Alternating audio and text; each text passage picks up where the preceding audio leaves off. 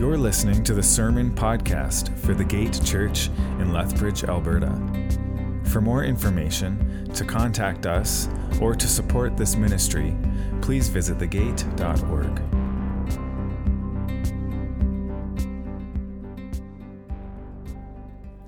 Good morning, everyone.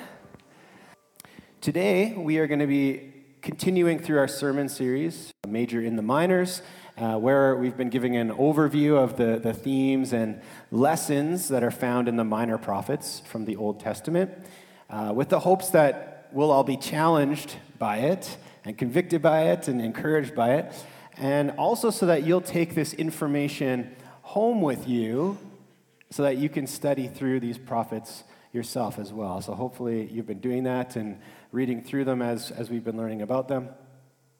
On that end, speaking of the minor prophets, how many people here know the story of Jonah? Jonah and the whale, Jonah being sent to Nineveh, come on, more than you know the story of Jonah. We all know the story of Jonah, right? It's a popular story of God's mercy triumphing over judgment. It's wonderful. But how many people here also know the prophetic vision of Nahum? Oh, interesting. Just as I thought. But we should know about Nahum, and we're going to be studying all about the book of Nahum today, and we should know about it because it is actually the sequel to the events of Jonah, providing for us, the riveting and action-packed conclusion, really, to the fate and downfall of the empire of Assyria and its capital city, Nineveh, at the hands of a holy God.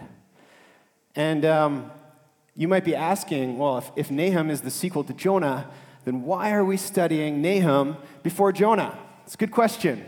And the answer is that next week is Family Sunday, and the content of Nahum, well, it's inappropriate for children. So we're going to talk about Jonah next week. What I'm saying is it's going to get a little intense this morning. I'm not going to go into vivid detail like Nahum does, but think of battle scenes from movies like Braveheart or Troy or Saving Private Ryan or something. That's how intense Nahum is. And as someone said the other day or yesterday at our men's breakfast, it's a perfect just light topic for Mother's Day. It's great. No, it'll be good. But first, let's read Nahum 1, verse 1. As most of the prophets do this, they give us the author and the context, what's going on. So Nahum 1:1, let's turn there. It says, "An oracle concerning Nineveh, the book of the vision of Nahum of Elkosh." So we can read here that the author is a prophet named Nahum, who's from a place called Elkosh. And how many people know where that is? Okay, I'm glad no one put up their hand because nobody knows where that is. The location is lost to history, unfortunately. There are theories as to where in Judah or Israel it was, possibly even somewhere in the Empire of Assyria, but no one actually really knows where it is. There's some theories, but again, no one knows. But what's interesting about this book, though, is that it's been written down in the form of a poem. It's an acrostic poem, or a partial acrostic poem, to be exact, in which each line or thought starts with the next letter of the Hebrew alphabet. So it's kind of a common way that they did poems back then. Of course, we lose that poetic flow once it's translated into English, but regardless, what we can surmise is that the prophet Nahum was also a poet, just like King David was. And so while God had given Nahum this very vivid prophetic vision of the pending judgment and downfall of the Assyrian capital city of Nineveh, and then told him to write it down, Nahum then chose to do that in the form of poetry, which is pretty cool. And I should point out as well that while this message was about Nineveh, it's concerning Nineveh, it was probably actually written for the people of Judah to read, to give them hope of salvation. And so the poem starts like this. Nahum 1, 2-3. Right off the bat, it gets really intense. It says, "The Lord is a jealous and avenging God. The Lord is avenging and wrathful. The Lord takes vengeance on his adversaries and keeps wrath for his enemies. The Lord is slow to anger and great in power, and the Lord will by no means clear the guilty. His way is in whirlwind and storm, and the clouds are the dust of his feet. This is the word of the Lord. So we go back to verse 1, which we read. It said we read the word oracle. It's an oracle concerning Nineveh. And quite often that word oracle is actually translated as the word burden or a burdensome pronouncement. And after reading these first two verses of the prophecy, we can kind of get a clue as to why this is heavy. This pronouncement is a burden for Nahum. He's been given the difficult task of announcing the Lord's coming wrath and avenging justice upon the people of Nineveh for their evil and their wickedness. Speaking of which, for those of us who put our hands up earlier when I asked about Jonah, you might remember that this is a similar announcement of judgment that Jonah had brought to Nineveh about a century earlier. But to Jonah's disappointment, the king and citizens of the city repented in sackcloth and ashes, and so God relented from doling out that judgment on them at the time. And there's a pretty good reason, though, as to why Jonah gets upset. He kind of has a temper tantrum about it, that God didn't destroy them. And there's a pretty good reason why, and it's because the Assyrians, the Neo-Assyrian Empire, were a violent, oppressive, and wicked people. In fact, they're the ones who would later reduce Samaria, the capital city of Israel, to rubble and then scatter the Israelites throughout their empire.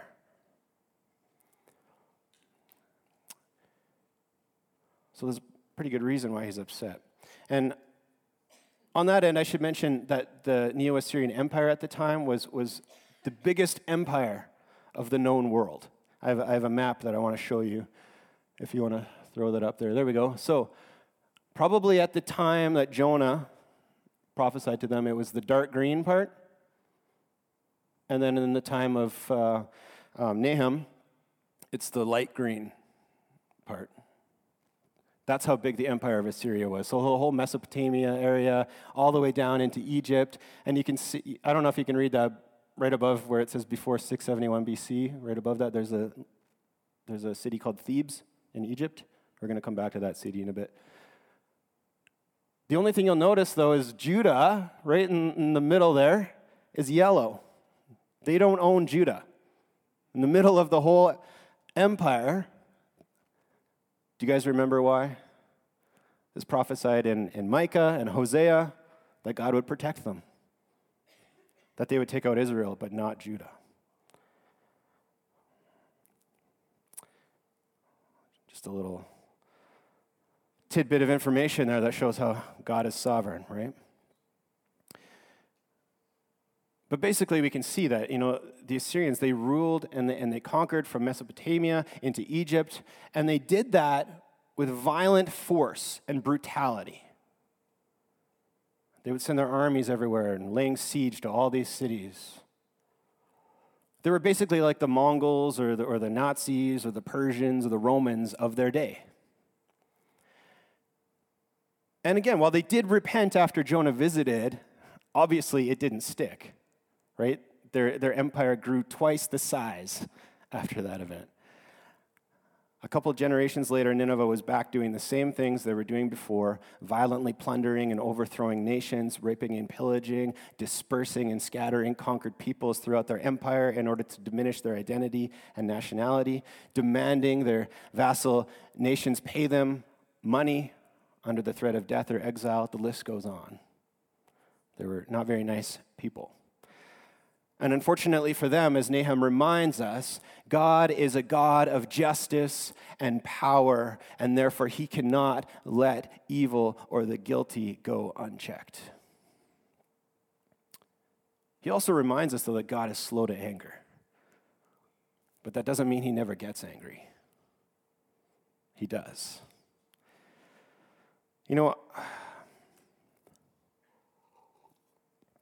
A lot of people these days in what I would say, is our overly sensitive society. Many of whom think they're intellectual for thinking this way, but they often take issue at this idea that God's anger and wrath, thinking that, God must not be loving or that he must be evil himself or really mean if he's vengeful. But in my opinion, that take is just plain silly. It's ridiculous.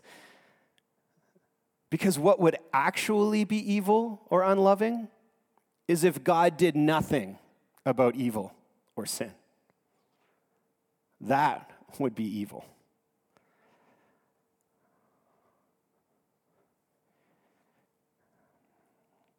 Our hope as believers, in fact, rests in the promise of God destroying sin and evil. That's the victory of the cross. And that's what we look forward to when Jesus comes again in glory. In the book of Revelation, the people of God rejoice when Babylon, which represents all the demonically influenced and evil empires of the day, they rejoice when Babylon is finally destroyed and Jesus reigns. And when we read through the Bible, we can clearly see that God's people throughout the ages, they never question God's wrath or judgment. Instead, from the Exodus to Psalms to Revelation, they ask questions like, how long, O Lord, until you take vengeance on the wicked, on our enemies? How long, O Lord, will you allow your people to be persecuted? How long will you let the wicked prosper and your children suffer? And are we not all as witnesses to the suffering, to the wickedness, and to the evils of our own modern society, are we not also daily crying out for God's justice? As Joshua Ryan Butler writes, we live in a world where the weak get beat up and the poor get exploited. The faithful suffer while the wicked prosper. In this world, our world, God's people participate in the pain of his patience with his rebellious world. The cry of protest for followers of Jesus is not, God, if you are good, why would you ever intervene? It is rather, God, because you are good, why do you wait so long?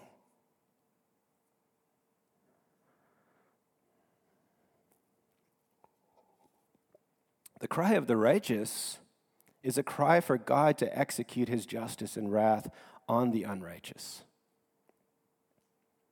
to destroy evil and suffering. And that's why in Nahum, God's wrath is actually expressed as the hope of Judah. God is finally taking down the evil empire of Assyria. Let's read this in Nahum 1:15. It says, behold upon the mountains the feet of him who brings good news, who publishes peace. Keep your feasts, O Judah, fulfill your vows, for never again shall the worthless pass through you. He is utterly cut off. What this means is that God's wrath, his vengeance and judgment against empires and individuals who perpetuate wickedness and violence is both just and good. It's good news to those who've fallen victim to their evil and violence. It's good news because they can now be free to serve and worship God once again without fear or persecution. And this is good news that we can also look forward to, which again will be fully realized on the day of the Lord when Jesus comes again in glory to crush evil and judge the world in righteousness. As John Mark Comer writes, Yahweh's justice is a good thing. I cringe when I read he does not leave the guilty unpunished. Even when I nuance it out, it's still terrifying. But remember, God's end goal is a world with no evil. Yahweh's justice is about the healing and renewal of the world. Personally speaking, I'd say this renewal can't come soon enough. Especially because sometimes it does feel like God's justice takes too long. right? Sometimes it does feel like God is absent from the mess and the things that we're going through, or that he's not doing anything about evil or about suffering. But we're reminded here that that just isn't the case. He is, and he will deal with sin and evil. He will deal with the guilty. The important thing we have to remember about that, though, is that he doesn't instantly lash out at it like we think we want him to. And let's be honest, if we actually thought about it, this is a good thing as well, because if he was quick to anger over sin and evil, we'd all be toast. No, the good news which Nahum reminds us of is that the Lord is slow to anger. Or as it says in 2 Peter, he's not slow in how some might call slowness, but rather he's patient in that all might come to repentance. Because again, that's his preference. God doesn't delight in wrath. He'd prefer that everyone repent and be forgiven and be in relationship with him. On that note, I do think another issue that some people have against this idea of wrath, God's wrath, is that they do imagine it as some kind of uncontrollable rage or lashing out in anger or something, like God's just angrily waiting for people to mess up so he can strike them down. But we need to understand that this is not at all what God's anger and wrath is like. And to be fair, that's usually what human anger is like. Right? It's often a knee-jerk rage where we act without thinking in our fury, right? Someone makes us angry and we say stupid things and we do stupid things. We get into fights, and that's how murder happens, right? But not God's. His is always righteous and good and just and patient and long-suffering and well thought out. For example, last year, one of my sons came home from middle school, and he reported to my wife and I that another boy had decided to randomly jump on his back and pin him down to the ground for no reason. Like, he was just walking down the hallway, and this boy just jumped on him, pinned him to the ground. So that was obviously not only painful for him, but also traumatizing and embarrassing, right? It's right in front of all the other kids walking down the hallway.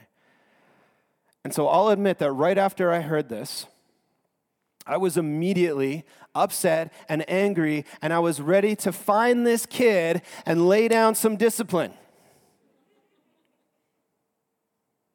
If you know what I mean. My Scottish rage kicked in. I was ready to destroy. I was furious. Of course, I didn't, though, because it's illegal. And more importantly, not very Christian of me. But yet, as a sinful human being, that was my initial desire and my knee-jerk reaction. Especially as someone who wants to protect my son, right? As a father who wants to protect his son. Now, while that example definitely displays the same kind of jealousy or loving zeal which God has for his people, at the same time, it's also the opposite of what God's avenging wrath is like. He doesn't lash out uncontrollably in rage at the first sign of evil. No, instead, what we see throughout Scripture is that he lovingly warns the guilty, and he gives them time to turn back to him and to seek forgiveness. Because again, he prefers mercy and compassion. He prefers forgiveness and loving kindness. As we can read in Exodus 34, 6-7, when it says, the Lord passed before Moses and proclaimed to him, the Lord, or Yahweh, Yahweh, a God merciful and gracious, slow to anger, and abounding in steadfast love and faithfulness, keeping steadfast love for thousands, forgiving iniquity and transgression and sin, but who will by no means clear the guilty, visiting the iniquity of the fathers on the children and the children's children to the third and fourth generation. So this is God telling Moses who he is, what his name is. He's the God of all gods, and he's merciful, he's gracious, he's abounding in steadfast love and faithfulness to thousands, slow to anger, forgiving sin, But he's also a God of justice who can't just let the guilty off scot-free. Again, that would be evil. Though I hope we can still see the contrast there between his mercy and his judgment, that he's loving and forgiving to thousands, but only visiting the iniquity to the third and fourth generations. In other words, he's way, way, way more partial to loving forgiveness than to punishment, to mercy than to judgment. The ratio is thousands to 3 or 4. But again, that doesn't mean he never gets angry. It means that when he gets angry, our time has run out. For the unrepentant and unapologetic, his patience and his offer of grace will one day end. His wrath will come against evil. He will protect the innocent, as he should. And yet again, that's also good news, if you're on the right side of it. And on that end, the Lord had given the Neo-Assyrian Empire hundreds of years to relent and repent, even sending his prophet to warn them. But besides that one time in Jonah when they repented and God mercifully held back his judgment, ultimately they refused to listen, they refused to change. And they even at one point laid siege upon the nation of Judah during the reign of King Hezekiah, which seems to have been the last straw for God and the beginning of the end for Assyria. That's when the Assyrian nation starts to crumble. And as the people of Nineveh would discover, and as theologian Charles Feinberg writes, it is ever a fearful thing to fall into the hands of the living God when he arises to execute the sentence of his righteous wrath.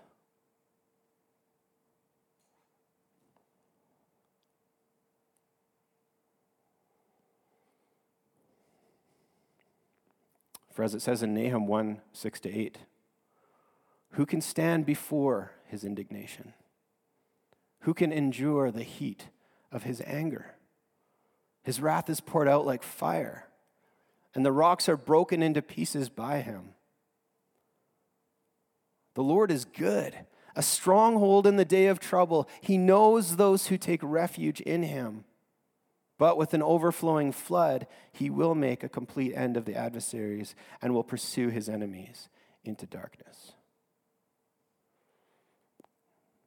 Who can stand against the Lord?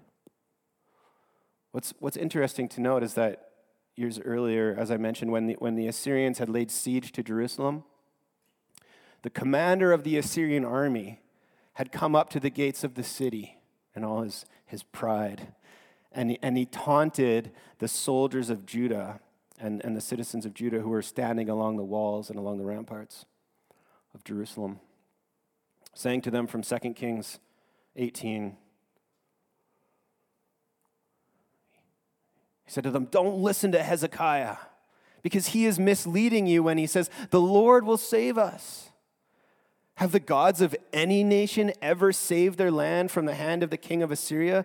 Where are the gods of Hamath and Arpad? Where are the gods of Sepharvaim and Hena and Iva? Did they save Samaria from my hand? Who among all the gods of the land saved their land from my hand? Will the Lord really save Jerusalem from my hand? He's implying that no God could stand against the might of Assyria. That even Judah's God, the Lord, Yahweh, was just as powerless as all the other gods of all the other nations that they'd conquered. He's saying, who can stand against us? But now the prophet Nahum is turning their taunt back upon them and saying, who can stand against the Lord? That's a rhetorical question. But the answer is no one. No one can stand against them. He's the God of great power. And we see both sides of this truth. And we fall on one or the other. We see both sides of this truth, that no one can stand against him. First, that he's a God of refuge and a stronghold for those he knows. No one can get to those he protects. No one can separate him from those he loves. But on the other side of the coin, no one can stop the Lord when he comes up against his enemies in judgment and wrath. And unfortunately, this is precisely what Nineveh had brought upon themselves in their wickedness, occultism, their violence, and their imperialistic oppression against Judah, Israel, and all the other nations. Because of that, God proclaims 3 times throughout Nahum to Nineveh, and he says, "Behold, I am against you." Those are not the words you want to hear from God. They're the last words you'd ever want to hear. Behold, I am against you. On that end, Nahum continues to taunt the Ninevites in his prophetic poem in chapters 2 and 3. Ironically, telling them to man their ramparts, to reinforce their walls, to dress for battle, to watch the road, to preserve their water and strengthen their forts, to make sure they're as strong and ready for battle as they can be. It's almost as if he wants them to have no excuse when they find out that they're nothing, that they're basically powerless compared to the strength and omnipotent power of the God of creation when he comes in judgment and wrath. No matter what, they cannot stand against him. He then compares Nineveh to the once mighty Egyptian city of Thebes, which I pointed out earlier. That was a mighty city where the pharaohs lived. And it had fallen to the army of the Assyrians decades before and had been just utterly reduced to nothing. And just like them, Nahum writes, they'll be overthrown and scattered and brought to shame and desolation and ruin.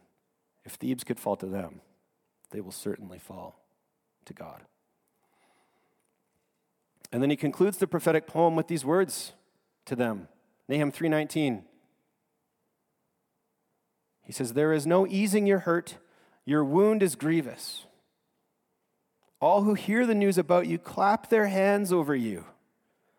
For upon whom has not come your unceasing evil?" So again, while this prophecy is certainly bad news for Nineveh, it's also good news of great joy for Judah and all the other nations who'd fallen under the violent and oppressive regime of that empire. Basically the same way that the destruction and downfall of the Nazi regime was good news to the citizens of Europe and, of course, to the Jews. God's wrath over evil would bring justice and peace to the land. God's wrath is their hope. And again, it's also ours. It's what all creation longs for with groaning. The end of evil and suffering, the end of corruption, the end of tyranny, the end of violence and death and suffering, the end of empire, replaced by the good and peaceful and eternal reign of the kingdom of God.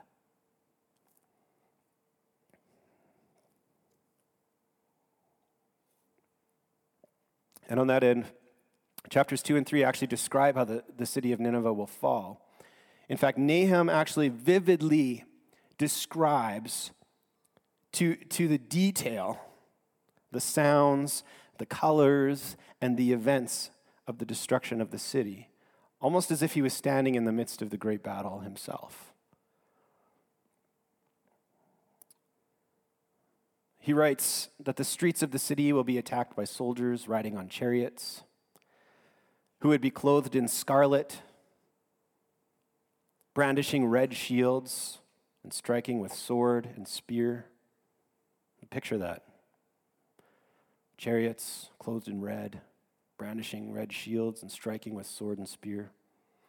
And then he writes that the walls of the city of Nineveh would be broken down by rushing water, temporarily flooding the city. that the city would then be plundered and reduced to ash by fire, that the chaos would be so great that they'd run around scared like drunkards, that their kings and nobles would be slain, and some of them would attempt to run in fear. He writes that there would be heaps of bodies that would lie slain in the streets, while many more would flee and become scattered throughout the nations, just like they'd done so many times to those they'd murdered or subjugated into exile. It's intense and it's violent. But here's the amazing thing about this prophecy is that every single detail comes to pass. In fact, I have a picture of an ancient Babylonian tablet here that I want to show you. There it is there. It's in Babylonian script. So this was discovered in the 19th century, and it's been titled The Fall of Nineveh Chronicle. And it describes how in the year 612 BC, this is about 30 to 40 years after Nahum's prophecy, the allied armies of the Babylonians and the Medes finally conquered and overthrew the Assyrians for good by destroying and sacking the Assyrian capital city of Nineveh. And guess what color the army of the Babylonians wore? Scarlet. And they had copper shields, which would have glowed red in the flames of the city. And guess what their main tactic of war was? Riding on chariots, brandishing sword and spear.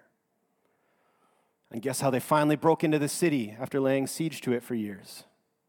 Well, it's generally agreed upon that it was during a season when it had rained so much that the Tigris River, which is along the city of Nineveh, started to flood. And so they used that to their strategic advantage, and they opened up the dam of the Tigris River, causing the water to flow toward the city of Nineveh, which broke down its walls and temporarily flooded the city, also giving them a way in. And furthermore, archaeological evidence also proves that the city was then burned to the ground. God showed Nahum all of these things, all these details. He showed him how it would come to pass, and that's exactly how it happened. And I should point out as well that at the time it was prophesied, no one would have imagined that the Neo-Assyrian Empire could be overthrown and brought to nothing. This was impossible. They were way too powerful. Even scholars have a hard time understanding how Assyria fell. Yet we know why, and Nahum tells us. And to that, I just have to say that whoever says that God doesn't exist is either unaware or just deliberately ignoring the evidence of prophecy in Scripture. There's hundreds and hundreds of fulfilled and proven prophecies which remind us over and over again that not only does God exist, but that He's omnipotent and sovereign over all things and all events which come to pass.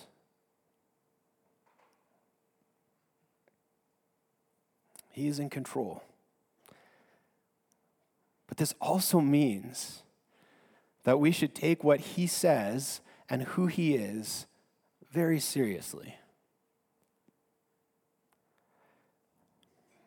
And to that end, I want to remind us of three things.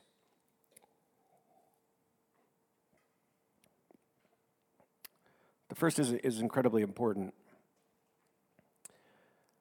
And it's that it's God's role and prerogative to deliver wrath and vengeance, not ours.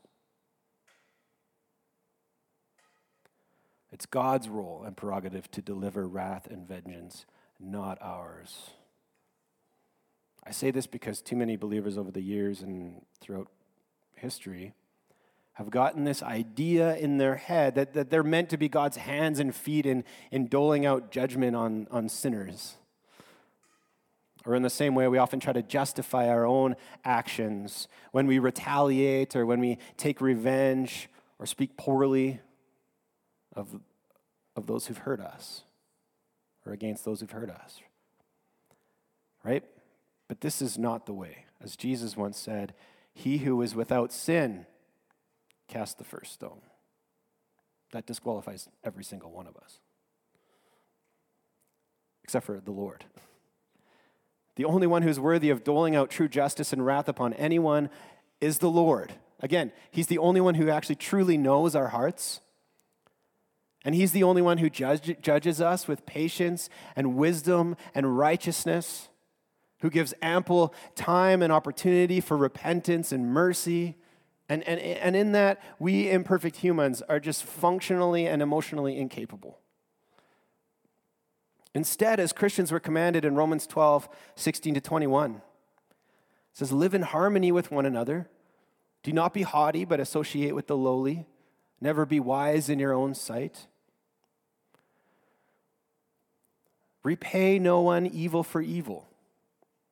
This is no one. There's no exceptions. Repay no one evil for evil, but give thought to do what is honorable in the sight of all. If possible, so far as it depends on you, live peaceably with all. Beloved, never avenge yourselves, but leave it to the wrath of God. For it is written, vengeance is mine, I will repay, says the Lord. To the contrary, if your enemy is hungry, feed him. If he is thirsty, give him something to drink. For by so doing, you will heap burning coals on his head. Do not be overcome by evil, but overcome evil with good. So simply put, leave the wrath stuff to God. That's his department. Instead, we should place our trust in his ability to deal with evil and take hope in the fact that he will, knowing that he's slow to anger, he's patient with us. He will deal with it at the right time. For our part, as Christians, we're to do good and love one another as Christ has loved us. It's important that we remember that. Number two, the second thing we can learn from Nahum here is that God's wrath over sin is very real. And that's why Jesus came to rescue us. Romans 1:18 says, for the wrath of God is revealed from heaven against all ungodliness and unrighteousness of men who by their unrighteousness suppress the truth.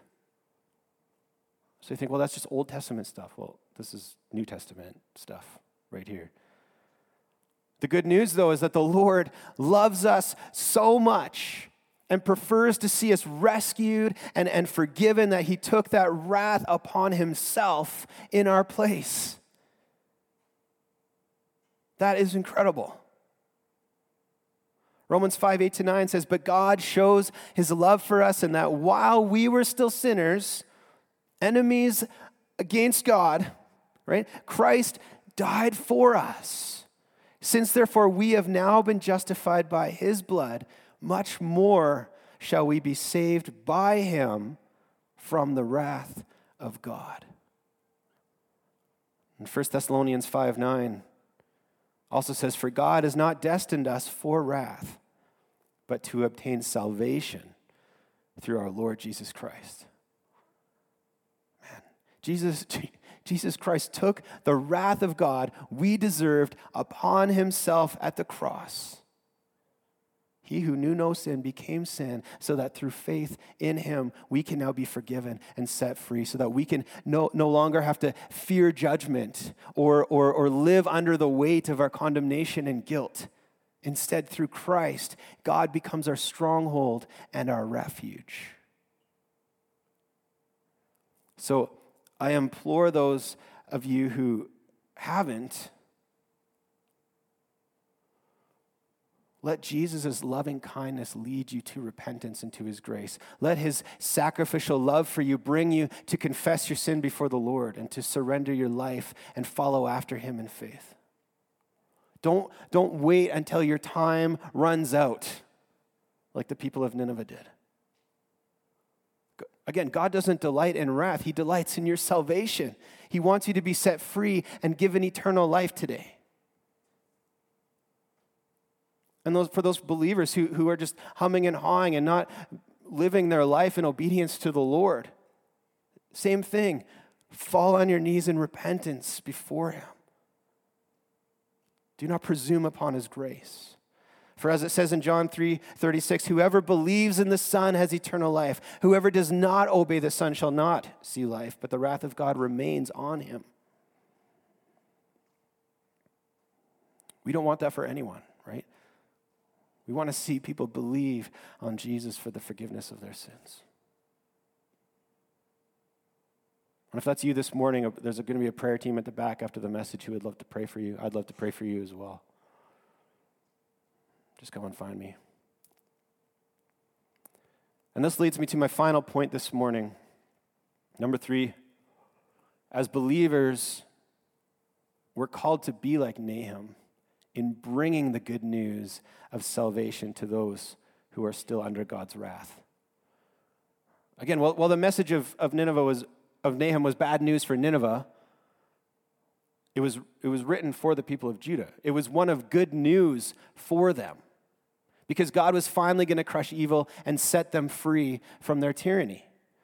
And this is the same type of good news that we're called as believers to bring to the world. We're called to proclaim in a loving way, not a condemning way, in a loving way, the glorious truth that the blood of Jesus has set all who believe in his name free from the power of sin and evil which once controlled us.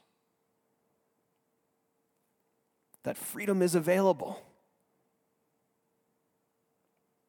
And like Nahum and all the prophets, we've been filled by the Spirit of God for that reason, to declare this to the world. Because if we don't, how else will the world know it? The Apostle Paul quotes Isaiah and even echoes Nahum's sentiment about the feet who bring good news when he writes in Romans 10:14-15. He says, how then will they call on him in whom they have not believed? And how are they to believe in him of whom they have never heard? And how are they to hear without someone preaching? And how are they to preach unless they are sent? As it is written, how beautiful are the feet of those who preach the good news. Church, let's be clear. You have heard the word being preached. You hear it every single Sunday. And you are being sent to declare it to others before it's too late for them. Because again, if you don't, how will they know that the judgment and wrath of God is soon coming upon them? How will they know they need to be saved from the wages of their sin? How will they know the good news that Jesus died on the cross for them and that he rose from the dead to make their salvation possible and give them eternal life? How will they know unless you tell them?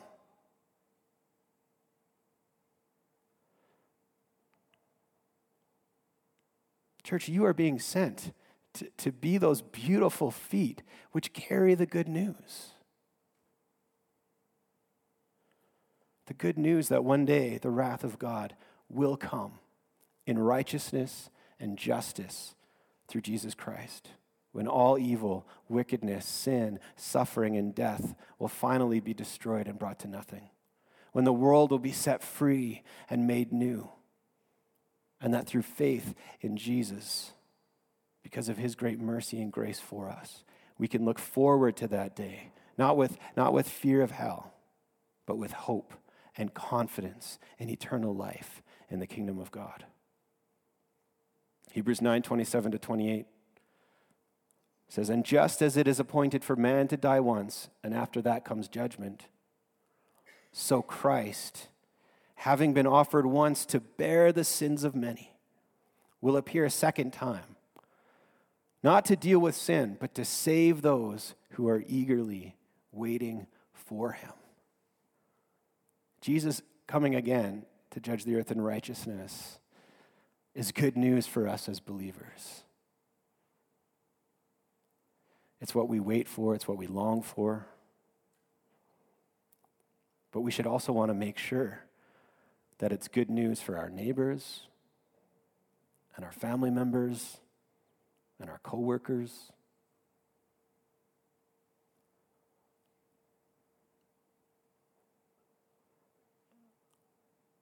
For as it says, how beautiful are the feet who bring the good news.